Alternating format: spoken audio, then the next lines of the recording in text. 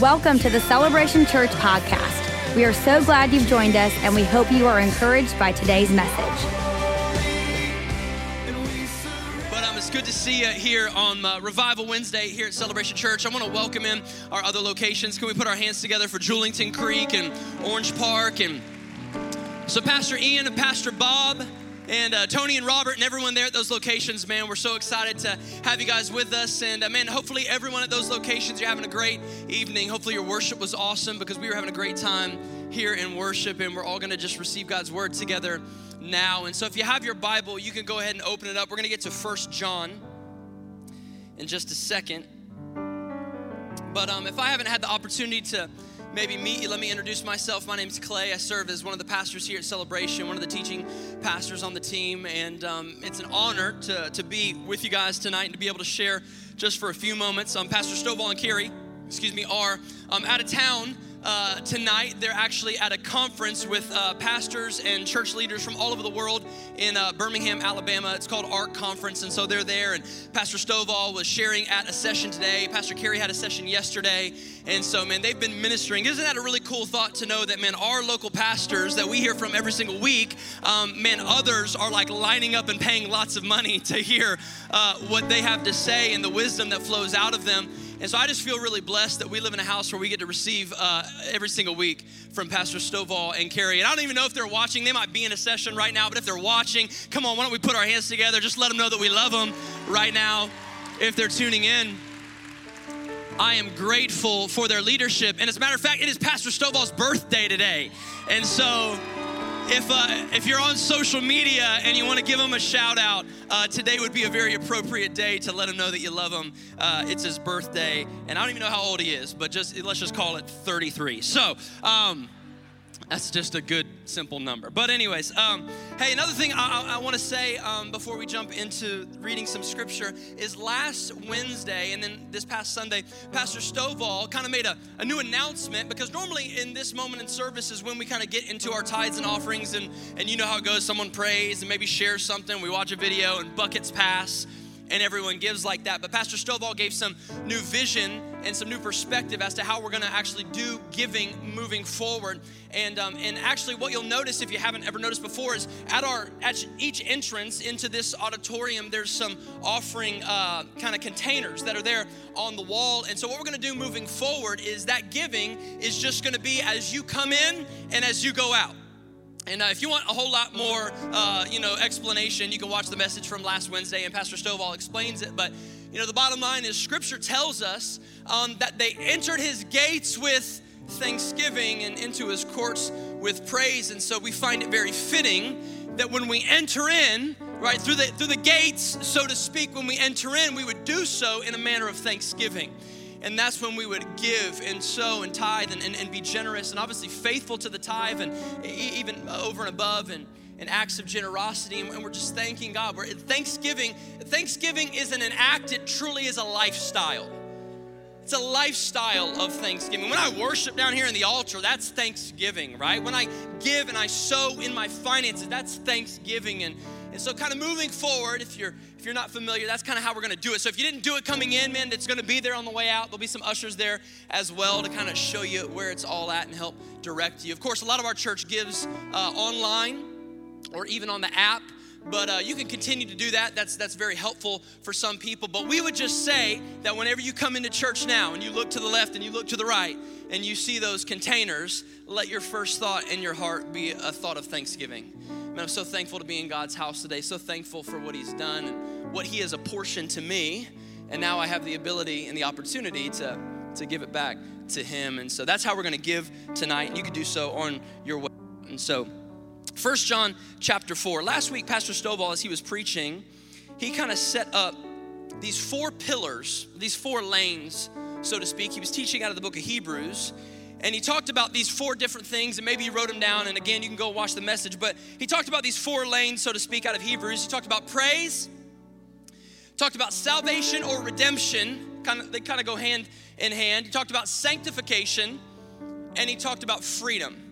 And he's been talking about a lot with those 4 things, and he's incorporating the altar and what the altar is, and I'm sure we're gonna hear more teaching on all of it over the next few weeks. He'll be back this Sunday preaching as well. But what I want to do tonight is I just want to focus in on that one pillar, redemption.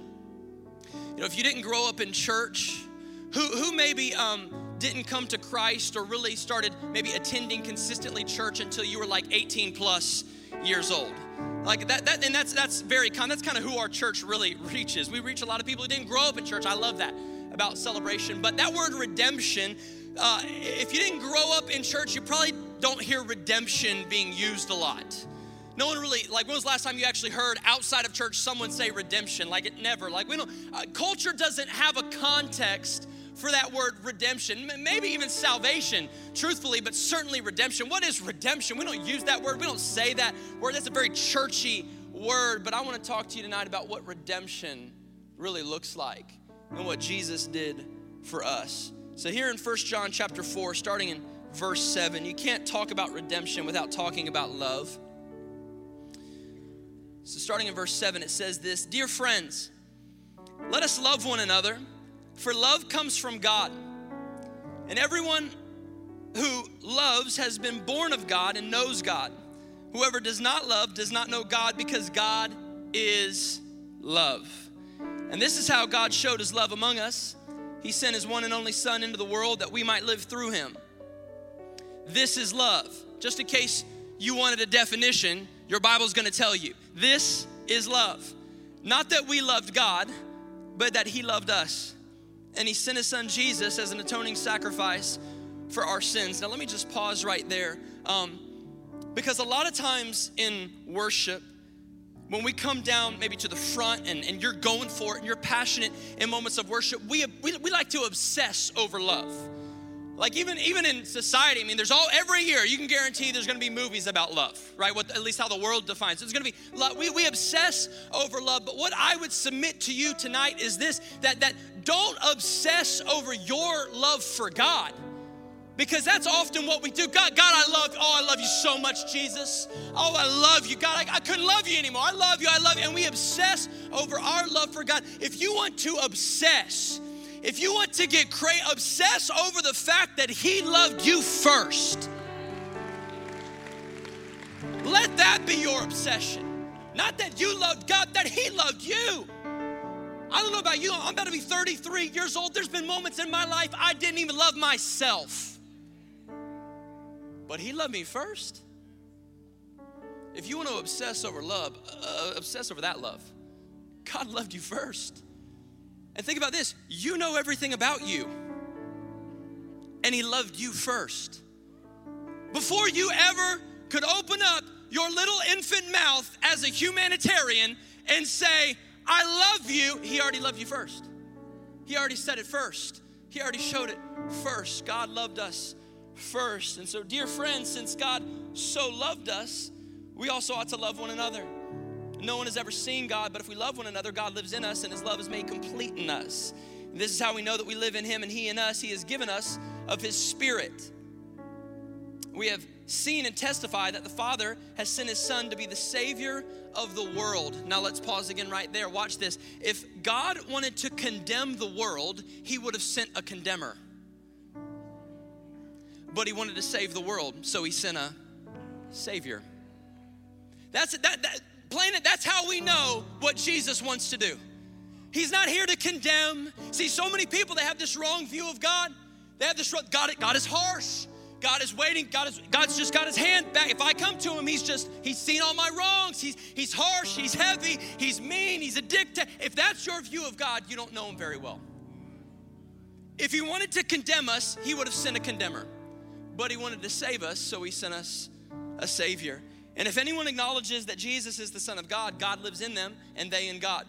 And so we know and rely on the love that God has for us. It says it again, God is love.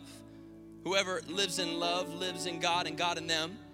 This is how love is made complete among us, so that we will have confidence on the day of judgment. In this world, we are like Jesus.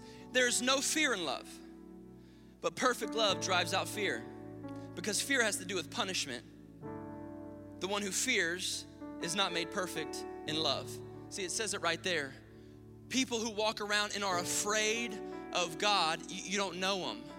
Because his perfect love, it's not about punishment and fear. it drives out fear, his perfect love. Verse 19, we love because he first loved us. Whoever claims to love God yet hates a brother or sister is a liar. Whoever does not love their brother or sister whom they have seen cannot love God whom they have not seen. And he has given us this commandment: anyone who loves God must also love their brother and sister. For the next few minutes, I want to talk to you on what I've simply entitled Unconditionally. Unconditionally. I just want to talk about the love of God toward you and I, and how that works in his salvation and redemption that he has made possible through his son, Jesus. So why don't we pray? So Father, in Jesus' name, we thank you for your word and what it will accomplish tonight. God, I pray that you would give us ears to hear, that our hearts would be open, and that we would receive from you. Let us leave changed. God, I pray that over the next few minutes, God, the people who have spent a lot of time and a lot of years running from you, hearing your voice and yet ignoring, or maybe they were just afraid of what might happen if they came to you. God, I pray that they would have a new revelation tonight and that they would leave in right standing and relationship with Jesus. We love you and we pray it all in your name. And everyone said amen? Amen. Growing up, I'll share a little bit about myself. Growing up, I was a very strong-willed child. Was anyone else a strong-willed child? Or maybe you have a strong-willed child. Okay, great. So I was a very strong-willed child. I got spanked a lot. Now, when I say a lot, I truly do mean a lot. My parents might watch this a little bit later somewhere on the internet. I got spanked so much that, honestly, my mom should have just woke me up in the morning and said, let's just go ahead and get it over with because it's coming at some point or another. Like, that was my childhood. That was honest to God. Like, you see me now and you're like, no, he's so sweet, he's so kind. But like back then, it was hell. And so, But I got spanked a lot, right? Did anyone like that's old school kind of? I know like not new parents, like I don't know how they feel. A lot of people are like, do you spank? Do you not spank? It's like new school of thought. Who was raised on the old school? Anyone raised? Okay, like you know exactly what I'm talking about. That's old school kind of thinking, right? Like I got spanked a lot, but look, it's true. Here I am, I'm almost 33 years old, and I suffer from a psychological disorder. It's called respect for other people, okay? So like there you go, okay? All the time, I got spanked. And so, I would always be having to get corrected. And my mom and dad, they would always say something like this. They'd say a lot of those cliche things. This is gonna hurt me more than it's gonna hurt you, right? Well, why don't you bend over and I'll give you the belt. So, right? But they would always say this. They would say things like, Clay, even though you've done something wrong, you're gonna have to get punished, you're gonna have to get a spanking, whatever it is, there's nothing you could do that would ever make me stop. See, Can I catch you? There's nothing you could ever do to make me stop loving you. Like my mom and dad, their love toward me, it was really very strong, and that's never changed as I've grown up. It's not like I would ever come to my dad and I would say things like, Dad, I know you told me to take the trash out, but Dad, I forgot to take the trash out. I'm really, really sorry. It's not like he would respond and say, okay, Clay, like I guess you can take it out tomorrow, but look, you kind of failed me on that one, so I don't love you anymore. That would be dysfunctional. Dad, you told me to study for the math test. Dad, I didn't study for the test. I failed the test. Dad, I'm really, really sorry. Hey, son, it's okay. Better luck next time. But in the meantime, I can't love you anymore because, we're about perfection in this house. That's dysfunctional. That would be massive conditional love, right? That's a lot of dysfunction. The sad thing is that some people actually do obviously grow up in homes with types of dysfunction. Maybe it's not that open and obvious, but there is some love dysfunction that gets into all of us at times. But the encouraging thing that I want to bring to our attention tonight is that our God, Jesus, he is not dysfunctional in any sense. He's not a dysfunctional God. He doesn't do love dysfunctionally, right? And in fact, how does God have so much love? Well, we just read it because God is love.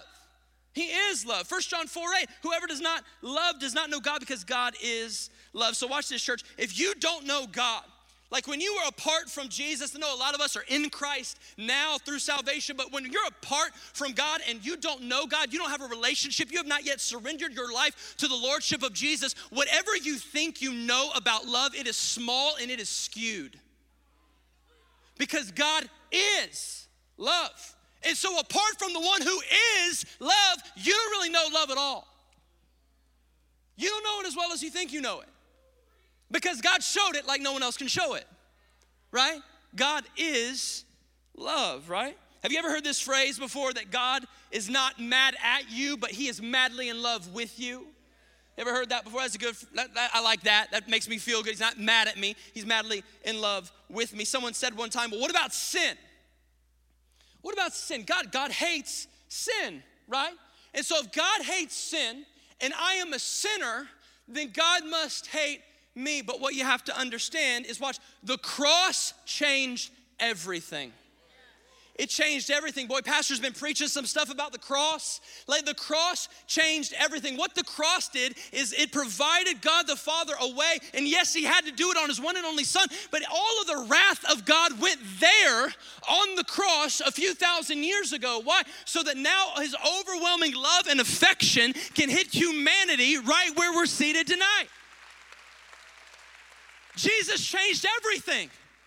The cross changed everything, and his love is here, and it's able to be accessed by all of us tonight. I love 2 Corinthians 5:21. It says, Jesus, he became sin so that we might become his righteousness. Now, that's a ridiculous trade. There it is. That's ridiculous. That makes no sense at all. You know what you call that? You know what you call that? Love, and you call that grace. That the one who had no sin would trade his righteousness for our sin. You call that love, and you call that grace. If you don't understand grace, let me paint a picture for you. It's like a surprise birthday party, okay? It's like a surprise birthday party, and like, watch this. You can't throw yourself a surprise birthday party, because the second you find out about the party, it ceases to be a surprise. The same thing is true about grace. The second you think you deserve grace, it ceases to be grace, because grace by definition is undeserved. That trade of sin and righteousness, boy, we didn't deserve it, but he did it. What do you call it? You call it love, you call it grace. I don't deserve it, but that's what it is, and it changed everything. That's what the cross did. It gave us access to something we did not deserve. We surely didn't earn it, and nor could we ever pay it back. Do you know that if you live life trying to repay God back for what he did on the cross through his son Jesus, that's actually offensive? Like, you can't repay it. You weren't meant to repay it. What you are meant to do is just receive it. Just say yes. Just say yes. Receive the love, receive the grace. It changed everything. God is love. You understand that, right? He doesn't just have love. He doesn't just do love. He is, by his very nature, love. Now, I want him to throw up John 3:16. Even if you didn't grow up in church, it's perhaps the most famous and familiar passage that we've ever come across in Scripture. It says, "For God so loved the world, he gave his one and only son, that whoever believes in him shall not perish but have eternal life." And I'll leave it up there for just a second, because we're a family. I'd like for us to read it together on the count of three. We're just going to start reading it. Ready? 1, 2, 3. For God, stop. Okay? Let's just read the first 3 words together. Ready? 1, 2, 3. One more time, just the first 3 words. Ready? 1, 2, 3. Okay, now on just the third word. Ready? On the count of 3. 1, 2, 3.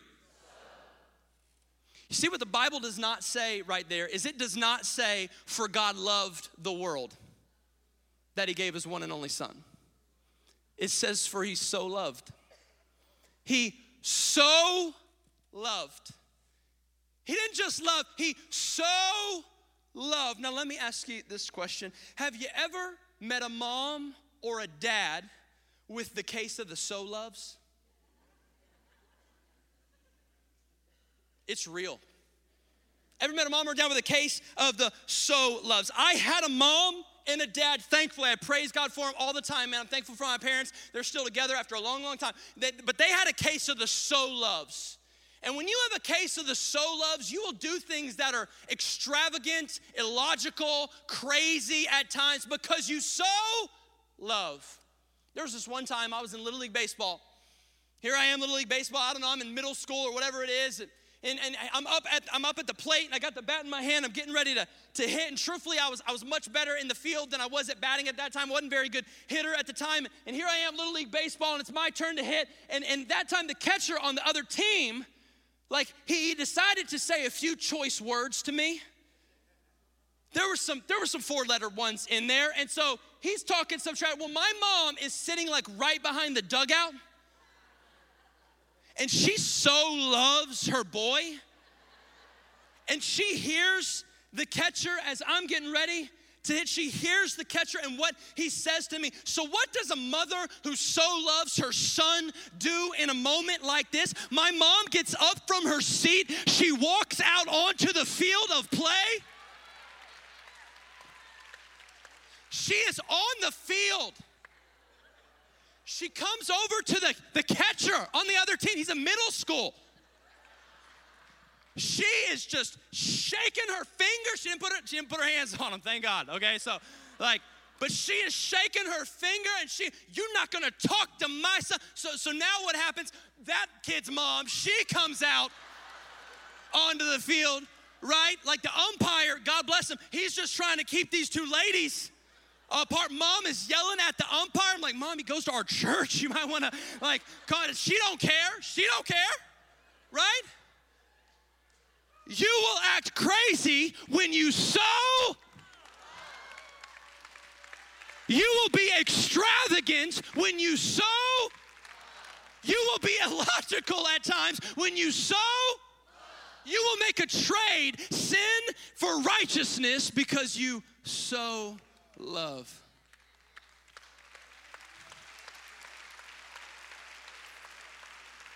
He doesn't just love, he so loves us. He so loves us.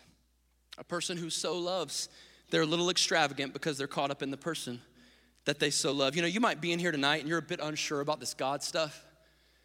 A little unsure about this church thing, and listen, that's fine, that's your prerogative, but here's what I want you to know. I just want you to know that God will never stop chasing you. He will never stop chasing you. I was gonna say he'll never stop watching you. I thought that sounded creepy, so he'll never stop chasing you.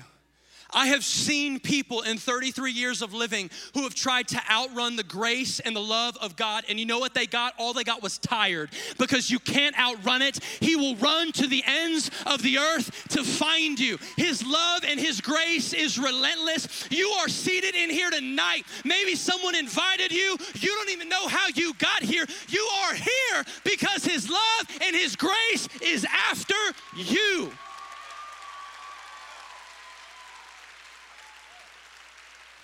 He's relentless, and he has cornered you on a Wednesday night at Celebration Church in Jacksonville. That's how relentless his love is. That's how much he so loves humanity. He so loves us. And so I'm going to invite TJ to come and join me again on the keys, because I want to tell you a story. It's a true story. And if you believe in miracles, it will be one if I make it through it without crying like a baby. But it's a true story, and it's found in your Bible in the Old Testament. 750 years before Jesus ever came to earth to solve the sin problem in humanity, God's full manifestation of his unconditional love was put on display through a young man named Hosea. Hosea is a prophet in the Old Testament, and he lives in the northern territory of Israel at this time. Now, many prophets, when God would call them to be his instruments to prophesy and to speak to the nation, they were given very peculiar assignments. Very peculiar. Isaiah and Jeremiah and many alike, they had some kind of peculiar things to say and do and all that kind of stuff. But it's my opinion that Hosea is without a doubt the most exceptional, peculiar assignment that we can ever find of these prophets recorded in Scripture. You see, the prophets of the Old Testament, they didn't just get to give a word of prophecy to the nation, but many of them actually had to live out the prophecy. See, they didn't just get to speak it, you had to live it. Now that'll preach right there. That's a whole nother message right there. They actually had to live this stuff out in front of everyone. And so God speaks to Hosea. And he calls him to be a voice to the nation. And what God tells Hosea to do is he says this. He says, Hosea, I want you to go and I want you to marry a prostitute. True story. This is in your Bible. I want you to marry a prostitute. Hosea must have responded and said something like, I'm sorry, Lord, what? What?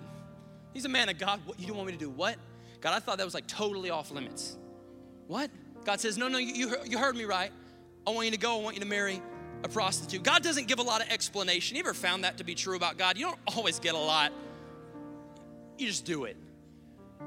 So he does, and he marries a prostitute. And what's her name? Her name is Gomer.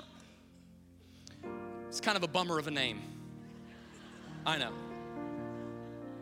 We'll go out on a limb here and say there's no ladies in here tonight named Gomer. I'm just gonna assume so. But her name's Gomer, and for a while things go pretty well. They have a few kids together and they're living life and they're just building life, doing life together as a family. But then one particular morning, the prophet of God, Hosea, he wakes up and he kind of probably rolls over and Gomer's not there. He's thinking, that's odd. Normally she's kind of here, but hey, maybe she's up early today. Maybe she's out there making coffee, getting breakfast ready, all that kind of stuff. So, he kind of gets up, he gets himself ready, throws the robe on, he walks out to the kitchen, but Gomer's not in the kitchen either. That's interesting. I wonder if she did she take the kids to school, and he walks back, but the kids are still asleep. Kids are still there, and where's she at? Maybe she's out in the garden. Maybe she's out working, or maybe she went on a walk. We love to do that walk, and so maybe she's out at the favorite spot that we like to go see, and he walks in, he checks everything he knows to check. Gomer is not there. The reason she's not there is because she left him. True story. And here he is now, single dad, 3 kids. Man of God, prophet of God. He's probably thinking to himself, I'm supposed to be a beacon of hope to this nation, but I can't even leave my family and keep my wife at home. Embarrassment is apparent. The Bible doesn't tell us a lot about this particular in-between time, but I would imagine that Hosea had some pretty dark days. I would imagine that he had some pretty rough moments, him and God. Angry moments, sad moments. God, why'd you make me do this? I look like an idiot. I look like a fool. What is going on? I bet he had some pretty dark and rough days, right? But now here he is, a single dad raising 3 children. But the voice of God speaks to Hosea again, and God calls out eventually to Hosea, and he says, Hosea, I want you to go find her. God, haven't we already been down this road before? God, I looked, I couldn't find her. What do you mean, go find her? I want you to go, I want you to find her. And then God says this, and when you find her, I want you to marry her again. Boy, Hosea deserves a lot of credit. I don't know if that's what I would have done. I'm sure he maybe wrestled for a minute. I don't know, but eventually he's like, fine, God, I'll go. I'll find her. And this is where we pick up in Hosea 3, starting in verse 1. It says, the Lord said to me, go show your love to your wife again. Though she is loved by another man and is an adulteress, love her as the Lord loves the Israelites. Though they turn to other gods and love the sacred raisin cakes. And to just stop right there, because what that means is, in other words, at this time, the Israelite people, they are enamored with the things of this world. Like right now in this time in Israel, like they are experiencing prosperity. Everyone in Israel seems to be healthy and wealthy, and everyone's loving life, living life. And there is a really big emphasis on love right now in culture in Hosea's time right there. There's a big emphasis on love. The only problem is that Israel is going about their love in all the wrong way. They believed 3 things about love that were false. Number 1, they believed that love could be purchased. That was happening in culture at the time. Number 2, they believed love is simply the pursuit of self-gratification. And number 3, they believed that love can be found in an inanimate object. People actually believe this. They put their trust in this, but this is not love.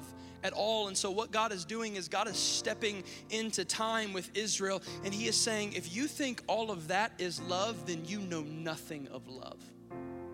So what I'll do is I will step into this moment as God, and I will put on display and demonstrate right in front of all of your faces what real, genuine love looks like. You don't know what redemption looks like? God's about to show you a picture of what redemption looks like. And so he says to Hosea, I want you to go find her, and I want you to marry her again. You know, many biblical scholars believe that aside from the actual death, burial, and resurrection of Jesus Christ himself, that this story of Hosea and Gomer is the greatest demonstration of God's love in the entire scriptures. God loves. He so loves. So Hosea, he receives his instructions from God, and he begins to walk out into the city to search for his wife. He searches and he walks out into the city, and I'm sure on this search, it takes him into areas of town that no man of God ought be. Walks around, and I'm sure at some point, he eventually finds himself in the red light district. Think about this. He's asking people, have you seen Gomer? Have you seen my wife? Did he have to ask other women who are in the industry? Hey, have you seen Gomer? I'm actually her husband. She's been gone for a little while. Have you seen her? Other women in the industry. Yeah, we worked with her last night, last week, whatever. I mean, is he having to ask other men who have been with her? Hey, you don't know me, but I'm looking for Gomer. She's actually my wife. Have you seen her? Imagine that moment. Imagine that embarrassment as this prophet of God stumbles through the wrong side of town looking for the wife that left him. The Bible says his search eventually takes him into a selling block. It's an auction. And when he walks into the auction, he looks at the front, he walks to the back door, and he sees the stage, and he sees Gomer on the stage being sold. You see, she's in the sex slave industry now. As a prostitute, she's being sold. That's what he walks in on. His wife is for sale. And he sees this moment, and he probably goes up to some guy and he says, hey, it's actually my wife. And I'm trying to take her home. The guy probably responds and says, I don't know who you are, and I don't care who you are, but she's mine now, and if you want her, you can buy her. Does he have to outbid other bidders? We don't know. But what we do know is that Scripture tells us that he eventually pays 15 pieces of silver and 5 bushels of barley to get her back. Now watch this. That's significant because 5 is the number of grace. Silver representing the divinity. Barley, what comes from the earth, representing humanity. You see, the gospel is all right here if we'll just stop and look at it. And so he pays. He paid it. And he gets his wife back. Now, if you're Gomer, imagine if you're Gomer. What are you feeling in that moment? She never fathomed in a million years that Hosea would come down to the auction and pay the price to get her back. What kind of shame must she be feeling? What kind of inadequacy must she be feeling in this moment? But he purchased her back. Now my thought in this moment would be, but wait, Hosea, she's already yours.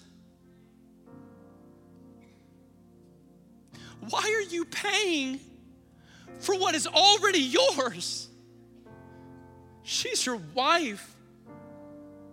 You're paying for your wife? You see, church, the Bible says in the book of Psalm, it says that the earth is the Lord's and the fullness thereof. It says the earth is the Lord's and everything in it, the world and all who live in it. You see, humanity is the unique possession of its creator. But yet God so loved you and I enough that he was willing to pay and buy back through the blood of his son Jesus what he already owned.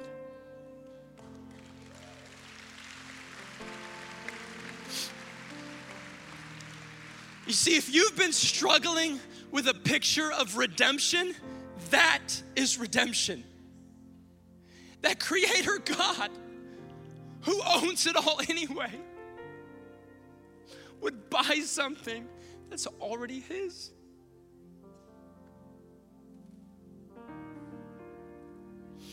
And so Hosea, he buys her.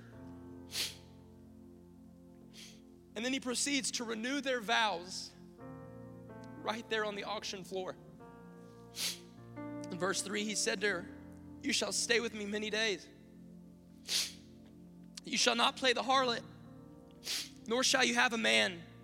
So too will I be toward you." He renews their vows right then and there in that moment. And then the Spirit of God comes on Hosea in verse 4, and he begins to prophesy, and he says this: "For the children of Israel shall abide many days without king or prince, without sacrifice or sacred pillar, without ephod or teraphim. Afterward the children of Israel shall return and seek the Lord their God and David their king.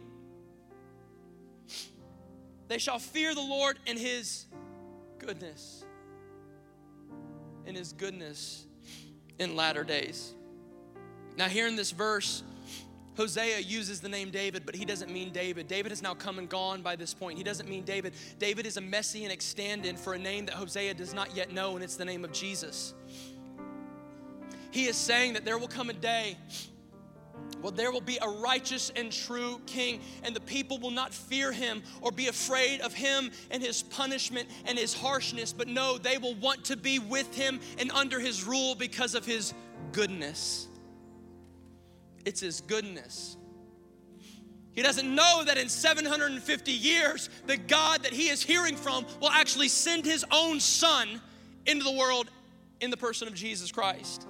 He's just doing the best he can as a prophet with what he has and what he knows. He says goodness in the latter days. You see, those were not the days that they were currently living in. It wasn't days like that. But yet he talks about a day where it's the goodness that draws people to him. Look at Romans chapter 2 and verse 4. "Or do you despise the riches of His goodness, forbearance, and long-suffering, not knowing that the goodness of God leads you to repentance?" Just leave it up for just a second. The goodness of God leads you to repentance. Do you know what gets my hands lifted in moments of worship? You know what gets my voice singing along and lifted when the band and everything's going on and it's all singing? You know what gets my life surrendered every day when I wake up? It's not His harshness. It's not fear of punishment. It's not because He's a heavy taskmaster and I better or else. You know what does all? It's His goodness. It's His goodness that lifts my hands. It's His goodness that lifts my voice. It's His goodness that makes me want to surrender over and over and over again. That's why I say that if you're in here tonight,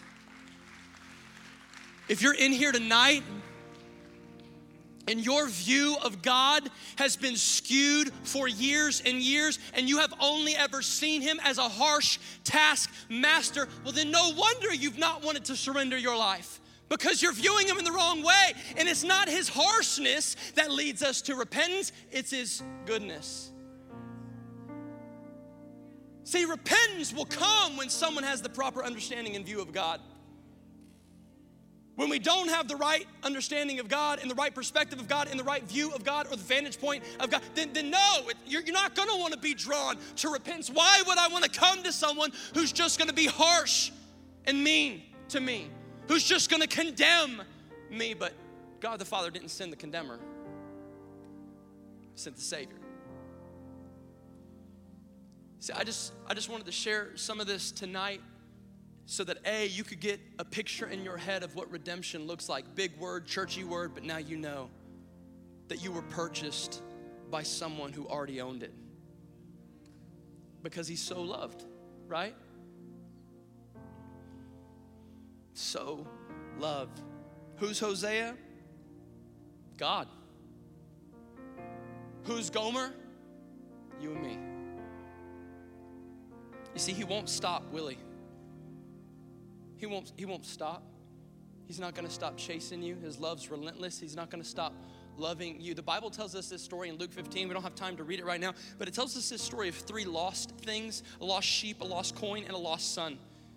This woman loses a coin in her house, and she frantically, one coin, and she frantically picks over every piece of furniture to find one coin. If you're in here tonight, just understand this: God the Father will lift over every stone in the earth to get to you. He will not stop. He will not relent. He will chase, and he will chase, and he will chase. If you refuse him tonight and you say no tonight, he's waking up tomorrow. He's gonna chase. He's gonna love. He's gonna love. He is coming after you, because he so loves. He so loves. He came into the world to do 2 things: to seek and to save, to find and to father. That's what he came for, because he so loves. You see, you read the Bible differently when you realize you're Gomer. You'll read every verse differently when you approach it that I'm Gomer. I'm the one. I'm the one. Knew right, did wrong. Separated because of sin.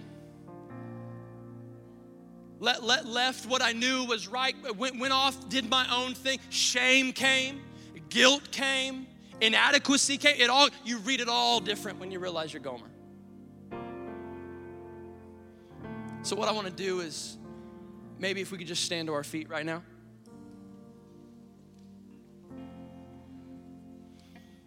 I'll finish with this. Ephesians chapter 3, starting in verse 17. Why don't you just close your eyes and why don't you just listen as I read it? So that Christ may dwell in your hearts through faith, I pray that you, being rooted and established in love, may have power together with all the Lord's holy people to grasp how wide and long and high and deep is the love of Christ, and to know this love that surpasses knowledge, that you may be filled to the measure of all the fullness of God. See, church, that's redemption. Jesus paid a price to bring you back home. So with every head bowed and no one looking around, it's simple tonight. If you've never surrendered your life to this man, Jesus, real man, lived a real life on this earth, lived, died, rose again from the dead in his own power. Today he's seated in heaven. He prays for you. He intercedes for you. He speaks on your behalf to God the Father. If you've never surrendered your life to Jesus, maybe you've thought all these years that he's harsh, that you were afraid of what might happen if I came to him. You're afraid that he's gonna make you pay for everything that you've done. He doesn't make you pay. He paid. He paid. He paid. Maybe you were afraid because you know your own sin resume and it's lengthy and it's long and you're ashamed of it. I don't even want to tell anybody of what I've done or where I've been or the things that I've participated in. And it's just been, the enemy has kept you hidden. He's kept you far from God because of shame and guilt. But tonight, perhaps you're getting a new revelation of who this God really is. He's a God that redeems. He's a God that saves. He's a God that so loves. And he is a God that is here tonight waiting to buy you back off the auction floor of humanity. I don't know what has purchased you over and over and over again, but I want to remind you tonight, church, that his blood is rich. It can buy back any amount of sin and unrighteousness. Boy, his blood his bank account surely has enough to include you and to welcome you back into the family of God. So if that's you and you know you need to surrender your life to this God who is so good, who is drawing you now because of his goodness, then on the count of 3, I want you to lift your hands, because tonight is the night for you to surrender and be caught up in the goodness and the grace that is Jesus Christ. 1, come on, God is speaking to you right now. He is tugging on your heart. Come on, do not refuse him. 2, come on, that's the Holy Spirit. Right now, 3, put your hands in the air. Put Put your hands in the air right now if that's you. Put them in the air. Put them in the air right now. Come on, from the front to the back. Thank you, Jesus. Boy, if that's you and your hands are in the air, I want you to come forward. Just get out of your seat. Come stand right here tonight. Come on, we're going to celebrate you. We're going to celebrate your life.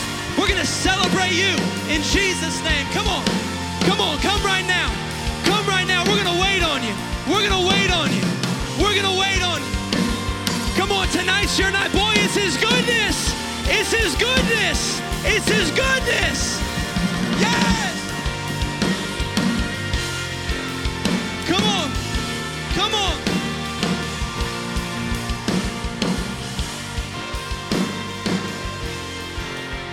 Come on. If this is your friend or your spouse, I don't know why you're still in your seat. I don't know why you're still in your seat, man. Come down.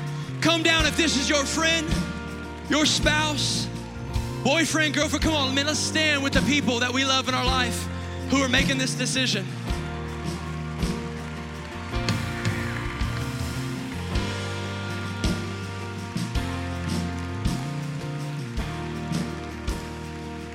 Come on. Come on. Come on. He's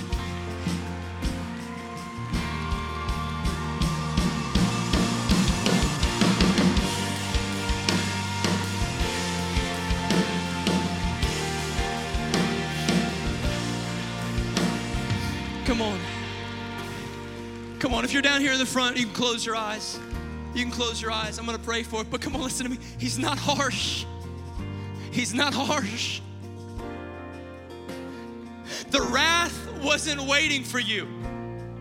His goodness draws you in because He so loves.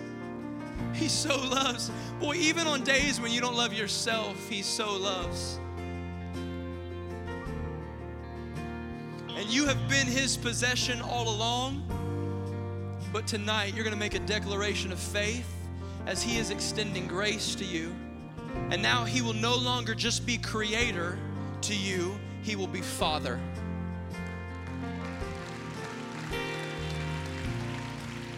So come on, church, we're all going to pray this prayer along with them. Come on, if you're down here in the front, I'm going to lead you in this prayer. My prayer is not magical. It is not special. It does not have any more power or authority than the prayers that you can pray. But we're going to pray it together. I'm just going to help lead you in it so that we can all pray. Man, we're going to receive Jesus tonight.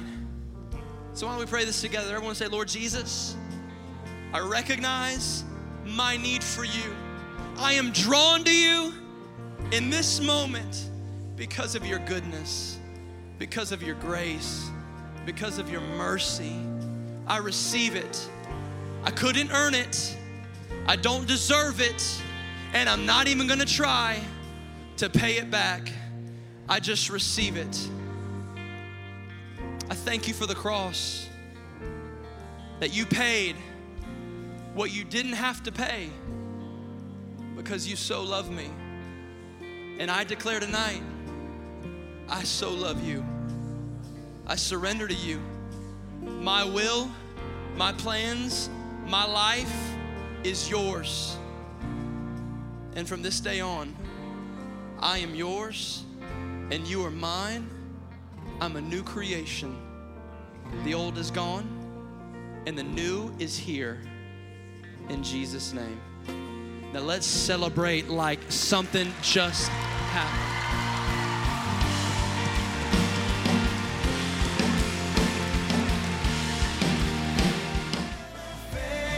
Thank you for tuning in to today's podcast. For more information about Celebration Church or to get in touch with us, please visit celebration.org.